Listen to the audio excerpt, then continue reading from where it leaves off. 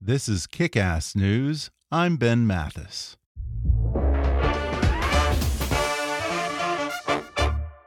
When you need energy on the go and don't have time to wait in line, grab Espresso Monster. Espresso Monster is a premium blend of espresso and cream made with freshly brewed espresso coffee, hormone-free milk, and a unique energy blend complete with taurine and B vitamins.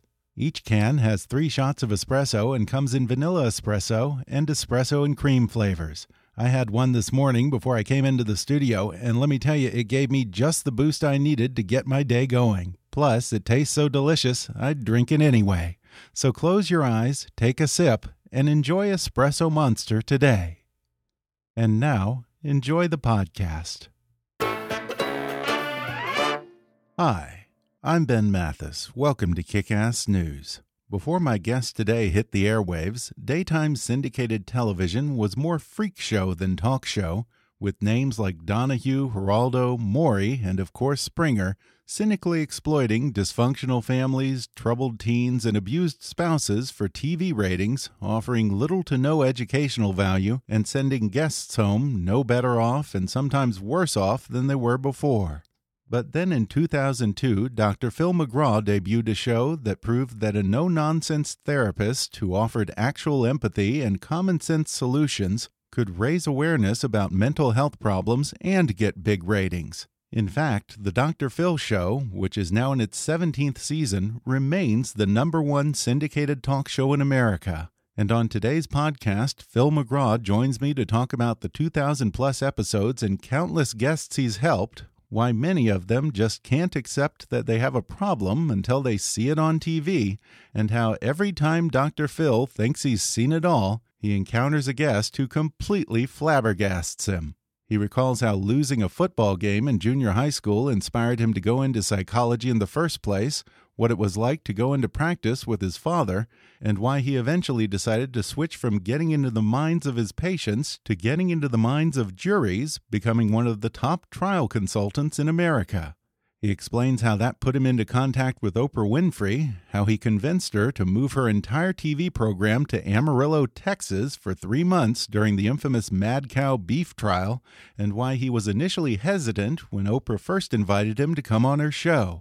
He discusses his belief that problems are complex, but solutions are often actually pretty simple. But he also says don't be fooled by the magic of television and his easygoing manner, because hours of research and peer review by America's top doctors go into every single episode of The Dr. Phil Show. He shares a little relationship advice after 42 years of marriage, how his wife Robin is the Dr. Phil to Dr. Phil, always keeping him in check, and why Robin still sits in the audience of every taping of his show. Then Dr. Phil discusses how his new podcast, Fill in the Blanks, is a welcome chance to interview interesting people without the pressure of having to solve all their problems, why he desperately wants to get O.J. Simpson on the show, and why for his next project he's ready to make a splash in the popular true crime genre. Plus, why he never volunteers advice to his friends, what he'd do if he was mediating the government shutdown negotiations, and he weighs in on the prospect of an Oprah for President campaign in 2020.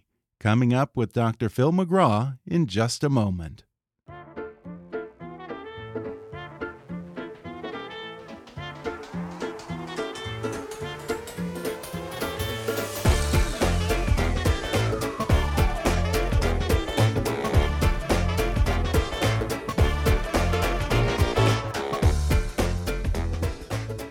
Dr. Phil McGraw is perhaps the most well-known mental health professional in the world. He's the host of the #1 daytime talk show, Dr. Phil, which is now in its 17th season. In addition to television, Dr. Phil is also the author of 9 #1 New York Times bestsellers, and now he has a new podcast called Fill in the Blanks. Dr. Phil McGraw, thanks for sitting down with me. Well, thanks for having me. I feel pretty important after hearing all that. Well, you should, and that's just to start with. You just walked over from stage 29 where you were shooting the Dr. Phil show, and I was watching on closed circuit here, I guess. I don't want to give away too much, but you were dealing with a guest who was kind of a handful and thought he was a smooth operator with the women and maybe wasn't. And again, I don't want to give away too much, but he said some things that were pretty shocking that anyone would do to another person.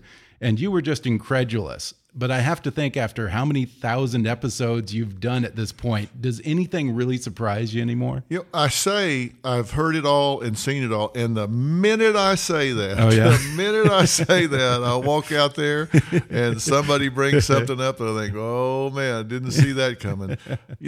They say there's nothing new under the sun, but there's something about the human experience. People find new ways to run their lives off in the ditch. It's just astounding to me.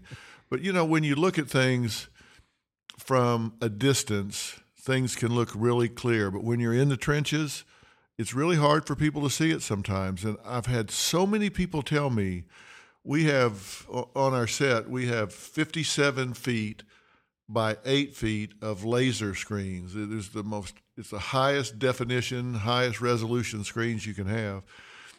And so many people tell me that when they come in and see their lives, because we do background packages and bio packages, when they see their lives on screen, on those big screens, they say that sometimes that alone is such a huge wake-up call. They go, wow. Really?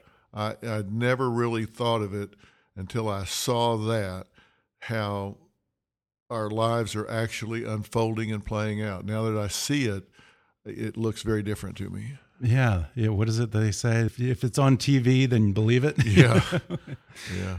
Now, your publicist and I were just sitting here talking about high school football in Texas. We were talking about my less than stellar career in high school football in Texas and talking about yours. I understand that your whole interest in psychology all began with, I want to say, either a high school or a college football game that you lost.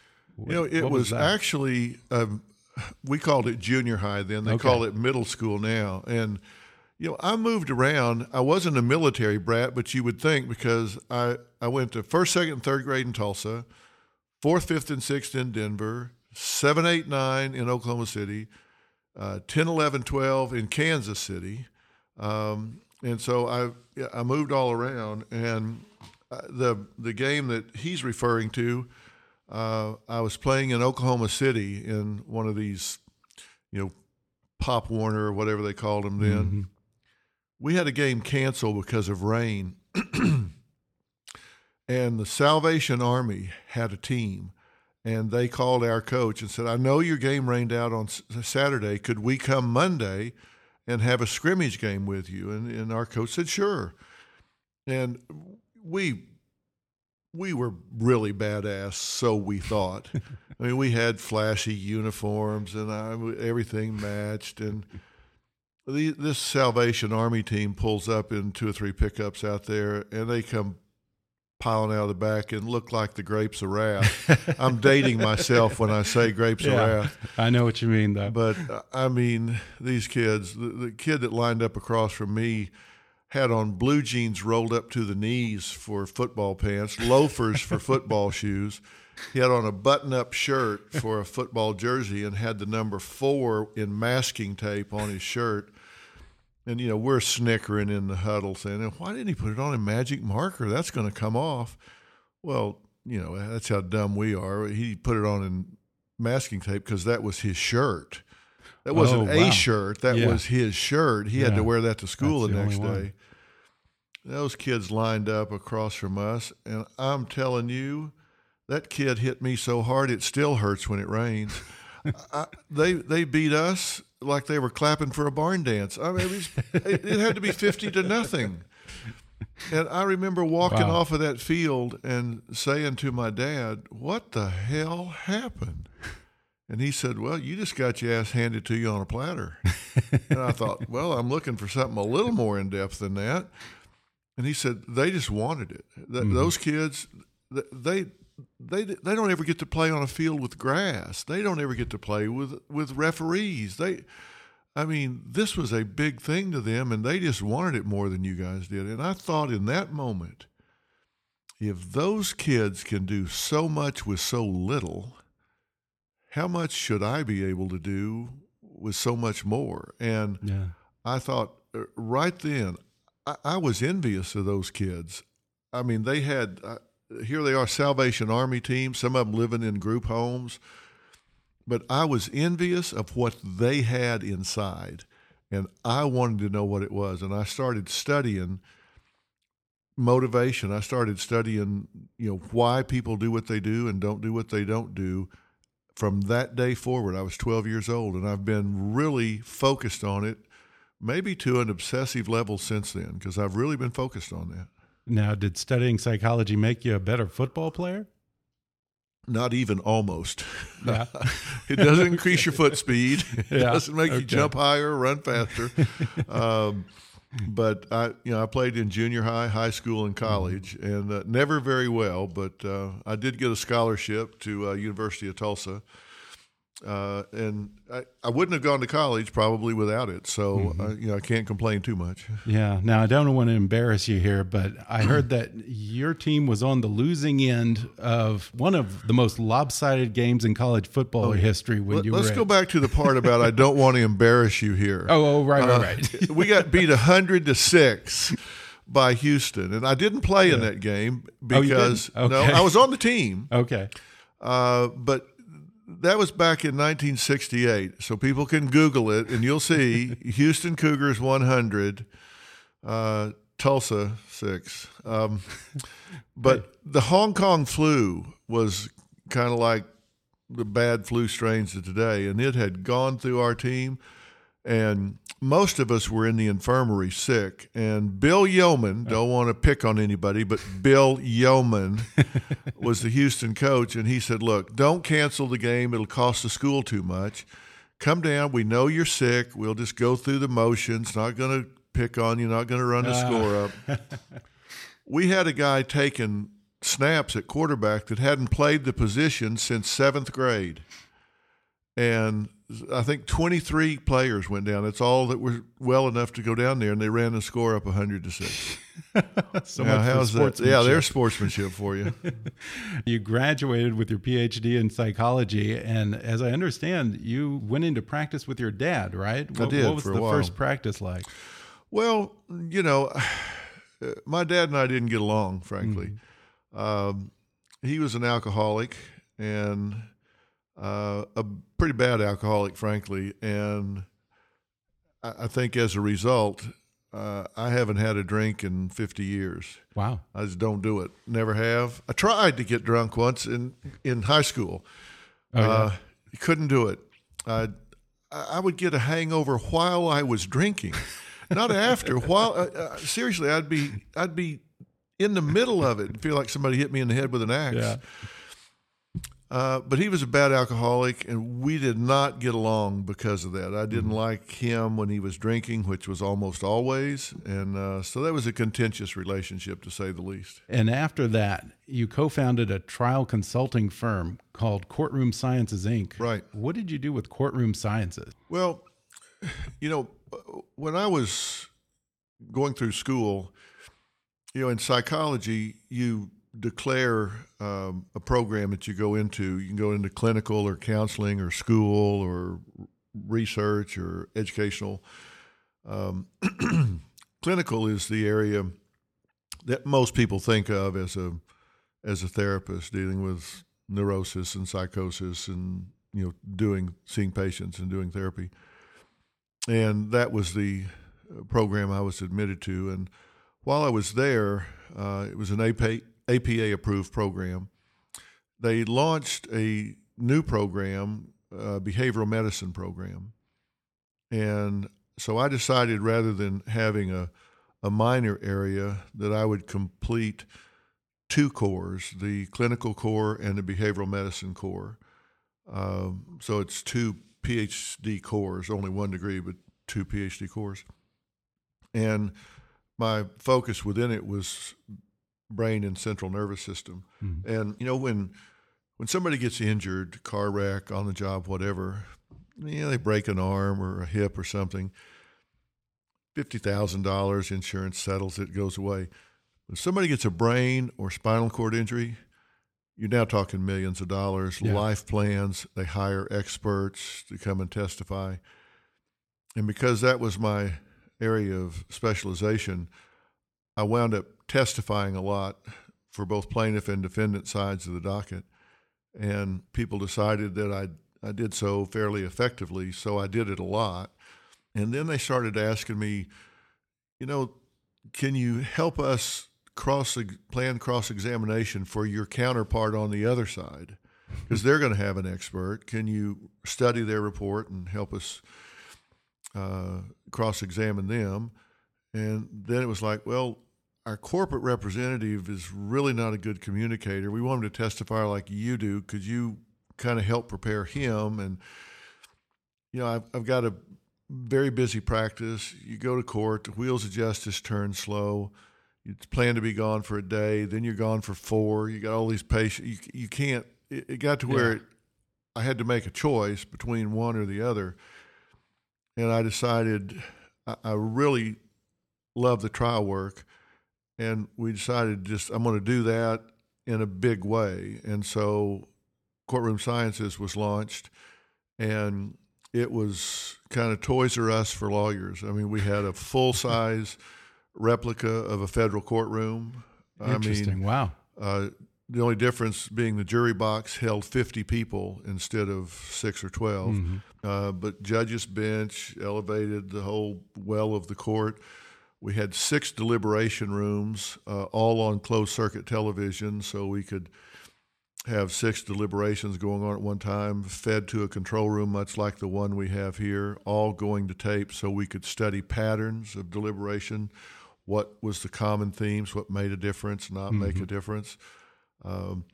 So we did trial strategy. We had a graphics department that sometimes would run 24 hours a day for 400 days in a row sometimes. I mean, through the holidays, we had private jets flying graphics out to different trial sites around the country. I mean, Quite it was operation. A major undertaking. We did trials all over the country, had clients all over the world. So a lot of it was focused on figuring out the psychology of the jurors and how whatever strategy would be perceived or what order to present things, how to present things, right? We really help lawyers and clients tell the truth effectively.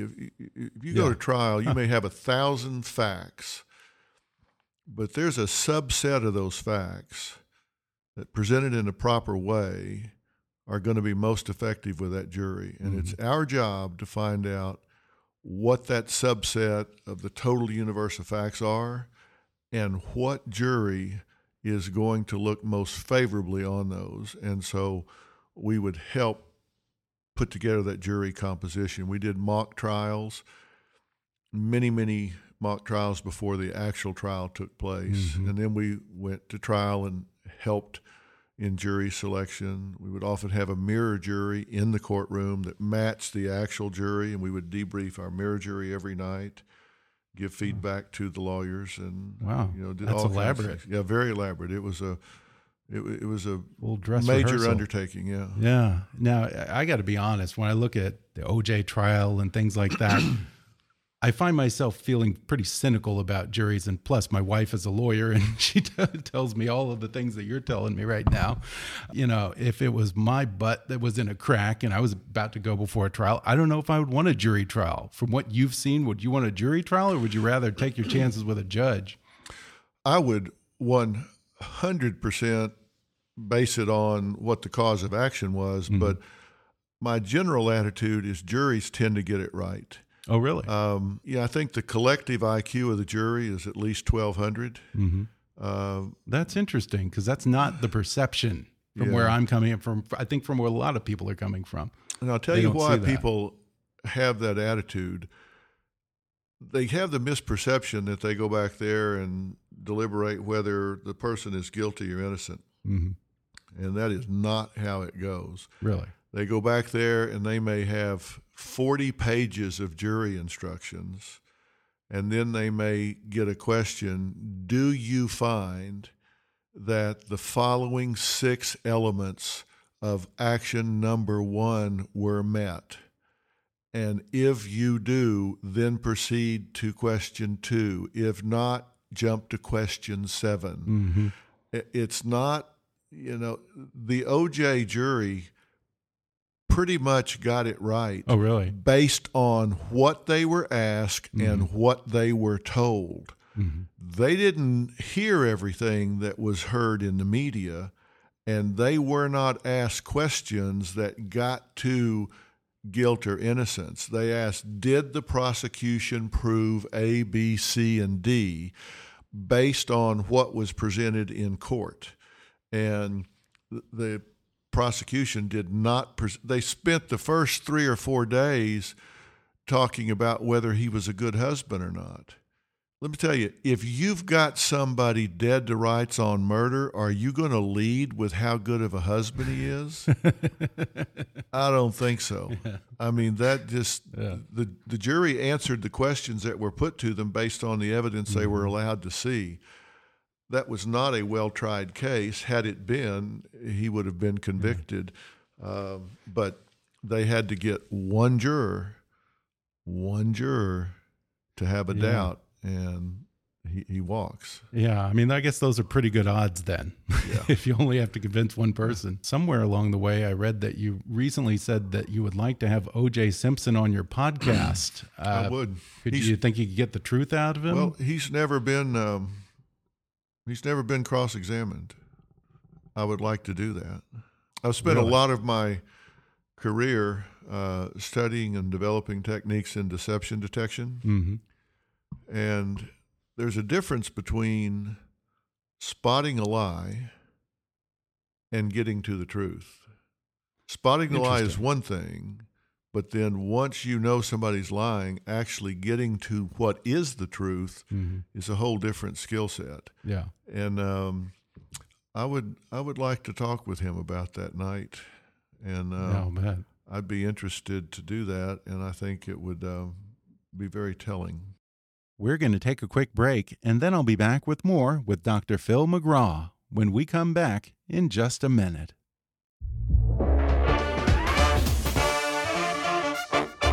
Did you know that 43% of college graduates are underemployed, working jobs that don't even require a college degree? Imagine if one of the most significant investments of your life, your college degree, only worked half the time. A refund is the least you'd expect. With courses in software engineering, data science, and UX/UI design, Flatiron School stands behind its students with a tuition money-back guarantee. Flatiron offers graduates a career services program with career coaches and ongoing learning. Students who follow every step of the plan and don't get a qualifying tech job offer within 6 months of graduating are eligible for a full tuition refund. See the complete details at flatironschool.com/terms. With graduates at hundreds of leading tech companies, the Flatiron School program is working. Full and part-time programs are available online and at Flatiron School campuses around the world. Join the school that's reinventing education, starting with student outcomes. Learn more at flatironschool.com/kickass. Again, that's flatironschool.com/kickass. And now, back to the show. It was in your capacity as a trial consultant, I think, that you first met Oprah. Wasn't it something with the Ranchers Union or something like that was suing her over something she said about beef? It was called the Mad Cow case. And this was a time when the beef supply in the United Kingdom was called into question because contaminated cattle were being processed and fed back to the herd. That food then, with the contamination, was crossing the blood-brain barrier and contaminating the cattle with this disease. There was some question as to whether or not that was happening in the United States, and this expert on her show suggested it was. She said, "Whoa, I'm not ever eating another burger again." And supposedly the beef commodities on the Chicago Board of Trade went limit down that day, which the cattle growers said that equaled billions of dollars they lost. Yeah. So they sued her in Amarillo, Texas, saying that she had impugned the beef supply, and they sued her for billions of dollars, and we went to trial in federal court in Amarillo. Well, I mean, it is her option not to eat beef if she so chooses. And it's her option to say she isn't going to. Yeah. What kind of advice did you give her along the way? Originally, our plan was, truth is a defense to slander. And the way this worked is they said she had slandered the beef supply. because it was a commodity that was perishable. And we had the proof that what she said and what the expert had said was true, that they were doing that and that the beef supply was at risk, and truth is a defense to slander. And we had the experts to prove that.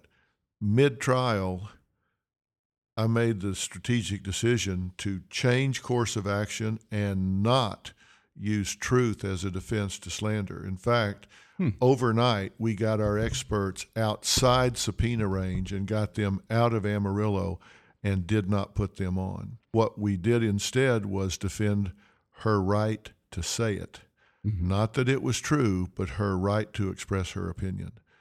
And that's why at the end of the trial, she came out on the courthouse steps, raised her fist up, and said, "Free speech rocks." That was her total statement. Did you celebrate with a steak dinner, or where'd you go from there? No, we did have a show that night there in Amarillo, because she moved the show to Amarillo for the pendency of the trial. Yeah. No kidding. Wow. She asked me in Chicago one day, "What can I do to help?" And I said, "Well, you could move the show to Amarillo." She turned around, picked up the phone, and said, "Find me a spot in Amarillo. We're moving the show." So, I mean, she was a gamer, I'll tell you. Yeah, Oprah can do that, I guess. Yep. Were you surprised when she invited you on her show after all that? I was. A producer called and said, "Hey, Oprah wants you to come on the show. We're doing a show about thus and so." And I actually said, "No, I don't think so, and I'm not going to be here anyway. I'm going scuba diving." And they said, "Well, okay." And they hung up. About 15 minutes later, she called back and said, "You don't say no to Oprah." She was laughing, said, "You don't say no to Oprah. What are you doing?" I said, "I don't want to do it. I'm going scuba diving with my boys." And she said, "Well, how about we wait till you get back?" And I said, "Well, okay." And as the old saying goes, the rest is history. So, yeah. I mean, here I am, I guess 22 years later, still doing television. I had no intention of doing television. At the time that you created the Dr. Phil show, you were kind of a little bit of a trailblazer, because up till then, syndicated talk shows similar to yours that brought people as guests who were, having some kind of problems or behavioral issues were mostly exploitative. Yeah, like Donahue, Springer. Yeah, I graduated from Oprah University, and so you learn to do it in a very different way. And when I started to do Oprah, even the first time, I said, "Look, I don't know whether this will work or not." And she said, "Well, everybody on my staff says it won't work, that you can't create meaningful psychological moments in this period of time." And I've told them, "You can. Dr. Phil can. Most people can't, but he can. Just watch." And I said, "Look, I'm just going to do what I do. And if y'all can turn it into television, fine. If you can't, I was busy when you called me. So it doesn't make much difference to me." And I really planned to go do the show. I figured it would be a one-time thing, and we'd have a great time. And, she and I were friends. We lived together at a bed and breakfast in Amarillo for like 3 months or something. So, and I'd worked with her for 2.5 years leading up to trial. We had become very good friends. She's very good friends with my wife. And so I thought, I'm going to go up. We're going to have a good time and be something I did once and move on. But I said, "Look, I'm just going to do what I do. If you can turn it into TV, great. If you can't, fine." I just kind of do what I do, and then they work a way to do it and turn it into television. And you have had certain people in the psychiatric community who've said, "Well, you're just giving out easy answers and simplifying things too much." Are you perhaps a victim of your success in that you do come in and you make it look effortless, and there's a certain assumption that you just stroll out on stage and wing it, which is not really the case at all? Yeah, Oprah said early on, she said, "Your biggest problem is going to be that you make it look really easy." Yeah. And the fact is, it's not easy. Even my own mother, she's passed away now, but she called me one time. We were talking, and she said, "Philip, let me ask you something. what do you do the other 23 hours of the day? And I said, well, Mother, what do you mean? She said, well, I watch you from 4 to 5. What do you do the other 20? She thought I pulled up at 4 o'clock, did the show till 5, and then I went home. She had no idea that I get a 250-page notebook for every show, and I spend hours and hours preparing for this. She had no idea. I mean, I don't know what people think sometimes, because I kind of have an easy way of delivering things. It belies the fact that there's been a lot of work go into this. And we have an advisory board here. Right. And I heard about that. It's made up of the top minds in psychology, psychiatry, medicine, sociology, even theology, nursing. We've got the head of the family division from the Harvard Medical School and the children's psych division at Yale. And we got Stanford University, Dr. Zimbardo. And a lot of these men and women are the editors of the peer-reviewed journals. So they're on the advisory checking board. Things. Yeah. So I might send a show about OCD, and they'll go, actually, there's been a real breakthrough article that hasn't been published yet. Let me send it to you. So the advice I'm giving might not even be published yet, but it's been peer-reviewed and cleared to go into the Journal of Abnormal Psychology or whatever. So I've got really great resources helping me to be sure that I'm giving the right advice.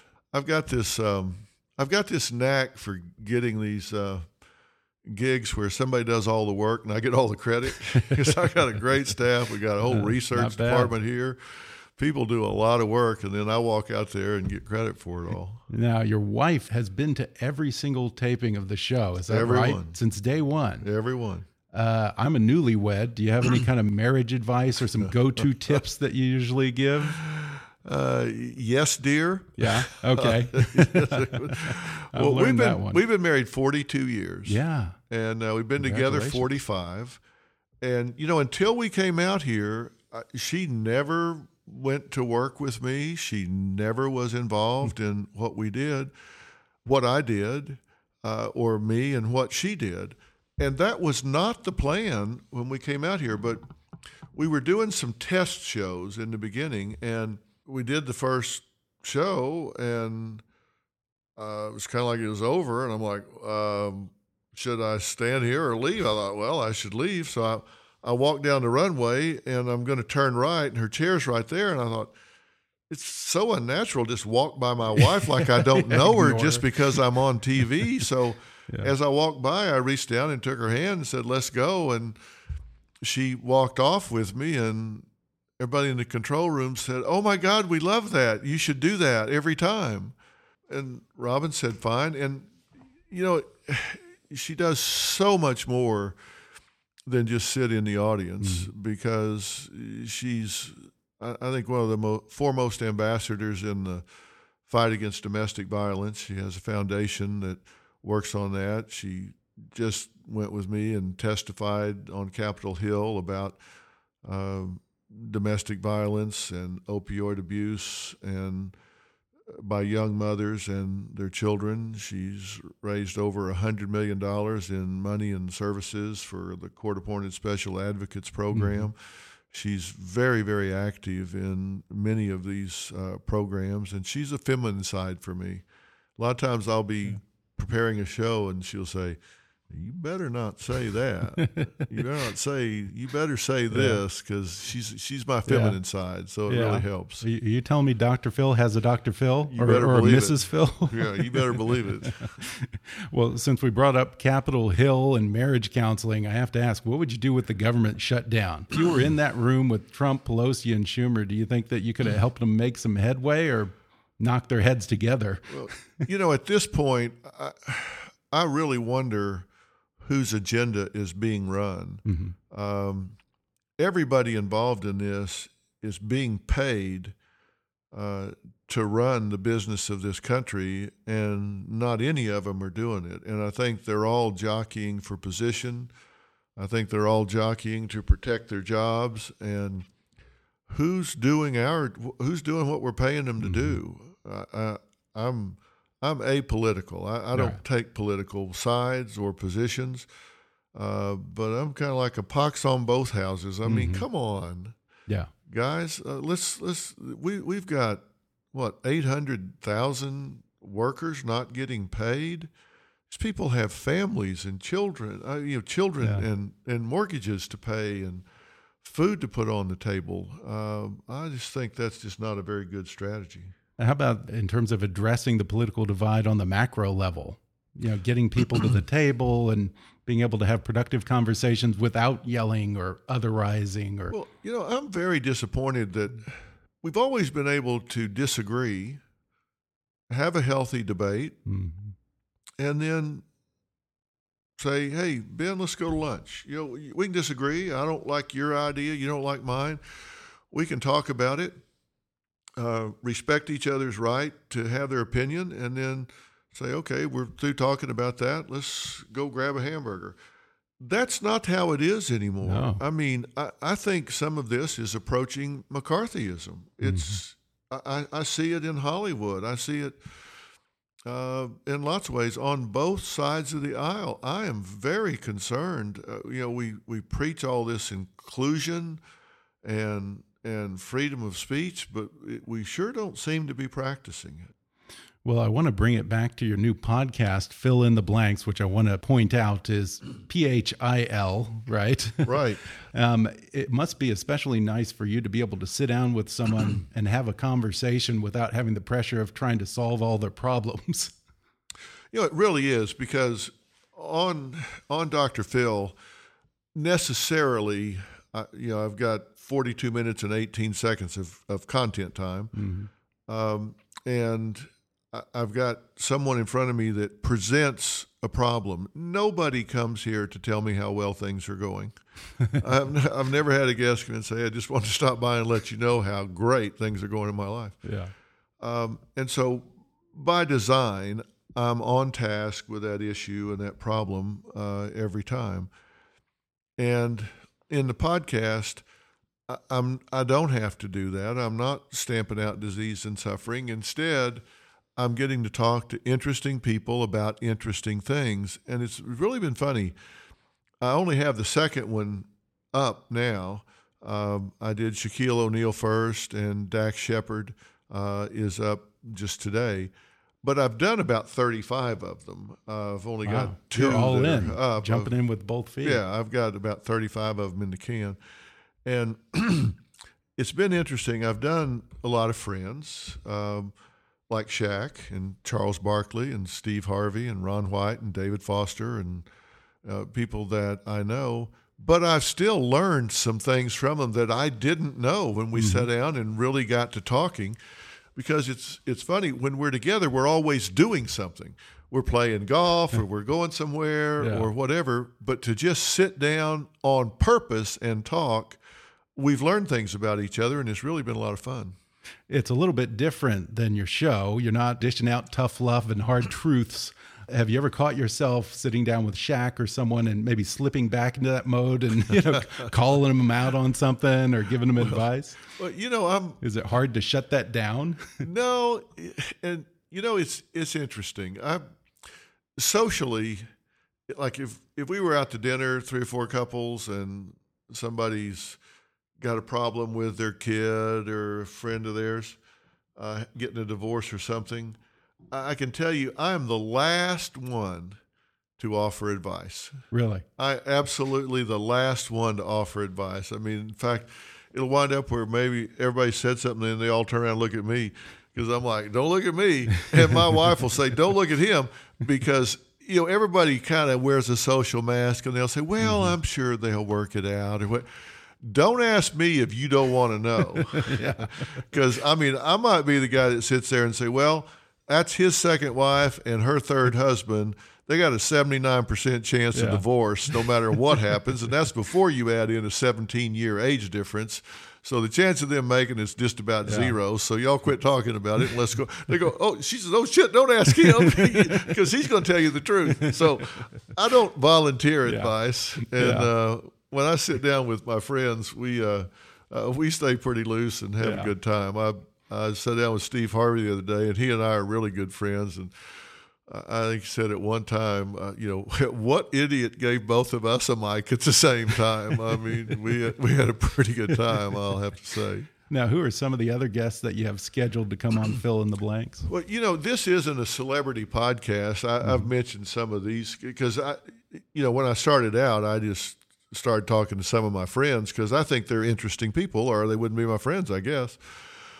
But I'm also talking to experts and ordinary people in extraordinary circumstances. One of the most interesting ones I've done, and he's a very good friend of mine, but it's Dr. Pat Johnson, who's the head of neurosurgery at Cedars-Sinai Hospital. Oh. There's been tremendous breakthroughs in neurosurgery. He's also a sideline doctor for the NFL. So we want to know what goes on inside that tent. What is the concussion protocol? What goes on inside that tent? What determines whether they go back in the game or where they don't go back in the game? What determines whether they go in the locker room or just the tent? What would he say if he was having to make the decision to let his kid play football or not, knowing what he knows about CTE and brain damage and all of those sort of things? So we had what I think is a fascinating conversation. Yeah. And he's certainly not a celebrity in the celebrity right, but he's very distinguished in his field. I talked to a woman who is a self-defense expert for children, to dealing with predators and that sort of thing. And I'm going to be my own guest some as well, because this year we have a lot of people that go get Dr. Phil show content, Dr. Phil content on the internet. I think this year we'll pass over 2 billion views for the year on YouTube of people going and getting information. But maybe somebody got served with divorce papers, so they'll go look for shows that I've done on divorce. But I've had so many people tell me that while that's helpful to them, that they would really like to talk to me. They go look at the video, but they really wish in that crisis they'd give anything if they could just talk. And what I'm going to do is I'm going to post up some podcast where if you did talk to me on that day, here's exactly what I would tell you. If you got served with divorce papers this morning, interesting. Here are the 10 things I would tell you to do before dark today. If you went in your kid's room and found drugs in his sock drawer, here are the 7 things you need to do right now today before the sun sets. I mean, if you did get to talk to me, let me tell you what I would tell you. Well, but you might not know my exact situation. No. There are some things I'm going to tell you independent of your exact situation. Like, number one, they're not his friend's drugs. I don't give a damn what he says. Those are his drugs. They're in his sock drawer. Yeah. Don't you believe that for a minute? And given that, here's what you need to do second. And then, we just go from there. Yeah. These are things that I would tell them. And when I've told people I'm going to do that, they're like, when? Yeah. I think that's going to be interesting to people as well. We're going to talk to some couples about just being couples. So we can do a lot of different things that I think haven't been done yet. That's cool. Sounds like you're giving yourself a lot of room to kind of go where you want to go and do different things, different formats. Yeah. That's great. And I also heard that you're going to do a true crime podcast, which seems perfect for you with your jury selection experience and psychology and all that. I spent a lot of time in the legal system, and I said I did clinical and behavioral medicine. When I graduated, and then you do your internship program. I did mine at the VA Medical Center in Waco, Texas. And then I did a year's postdoctoral fellowship in forensic psychology. And when you do psychology in the law, it covers everything from working with the court on custody situations, fitness of a parent or whatever, all the way through making determinations of sanity in murder cases. Is this person fit to be tried? Was this an irresistible impulse or an impulse not resisted. Mm-hmm. And that distinction is just a few different words, but the difference between an irresistible impulse and the impulse not resisted can mean the difference between the death penalty or going home in a very short period of time. And so I've done forensic evaluations in a lot of very high stakes criminal situations, and we've done a lot of crime shows here at Dr. Phil. We've had murder cases reopened. We've had cases we've done where, based on what we've done, people have been arrested and charged. And I've worked with law enforcement extensively for years and years. I'm a strong law enforcement advocate. So I've come across some intriguing crime stories, and I'm going to not just describe them, which a lot of people do and do very well. I'm a big fan of some of the crime shows that are out there, but rather than just describe the crime and what happened, I'm going to analyze what happened from a psychological and forensic standpoint, because I think people want to know who does this kind of thing. Yeah. You know, we just had Chris Watts that killed his wife and 2 children, family annihilator. There have been 81 family annihilators in the last 25, 30 years. And people say, you know, Dr. Phil, who does that kind of thing? You know, people say that a lot. You know, who does that? When they say that to me, it's not rhetorical. They really want to know. Yeah. And I'm going to tell them, and when we do a crime story, I'm going to go inside the mind of the criminal. I'm going to talk to him about the anatomy of this crime from the criminal's standpoint and let them see what's there, because there are predators among us, and they need to know how they think, how they act, and how to spot them. I think it's going to be interesting. Well, before we wrap up, I just got to ask you, do you have any inkling if Oprah might run for president? Would you vote for her? Do you think she's going to run? Well, of course, the safe answer is that you would have to ask her. And the second safe answer is never say never. Yeah. But I'll tell you, I don't think so. But I'll say in the same breath, she is much more qualified than probably most people think. Oprah is, you know, people ask me a lot, they say, is Oprah like she seems? Is she as nice as she appears? And the answer is no. She's not as nice as she seems. She's a lot nicer. The camera doesn't really do her justice. She is one of the most genuine, warm, caring people that I've ever met.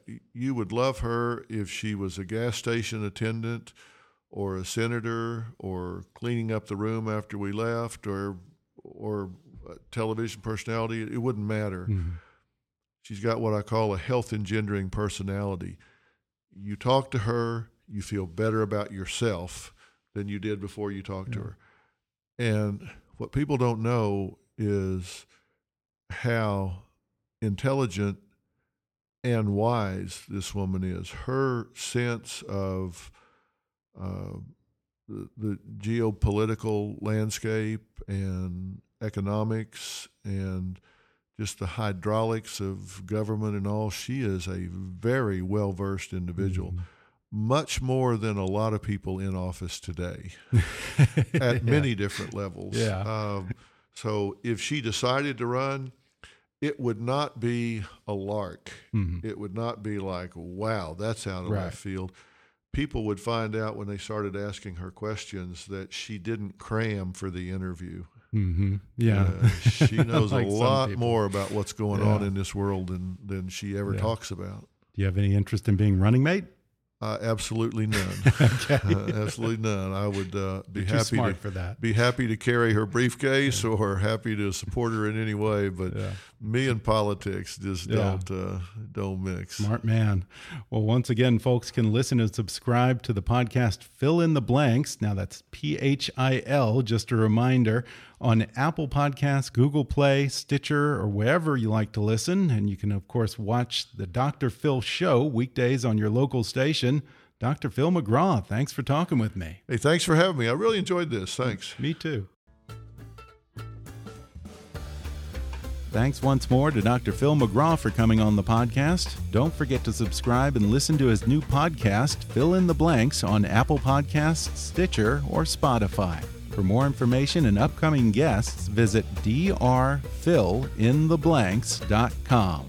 Of course, the Dr. Phil Show airs on TV every weekday, and you can visit drphil.com for your local listings and follow Phil McGraw on Twitter at @DrPhil. Flatiron School is reinventing education, starting with student outcomes. With courses in software engineering, data science, and UX/UI design, Flatiron School stands behind its students with a tuition money-back guarantee. Learn more at flatironschool.com/kickass. That's flatironschool.com/kickass. If you haven't already, be sure to subscribe to Kickass News on iTunes and leave us a review. You can follow us on Facebook or on Twitter at @KickassNewsPod. And as always, I welcome your comments, questions, and ideas at comments@kickassnews.com. I'm Ben Mathis, and thanks for listening to Kickass News.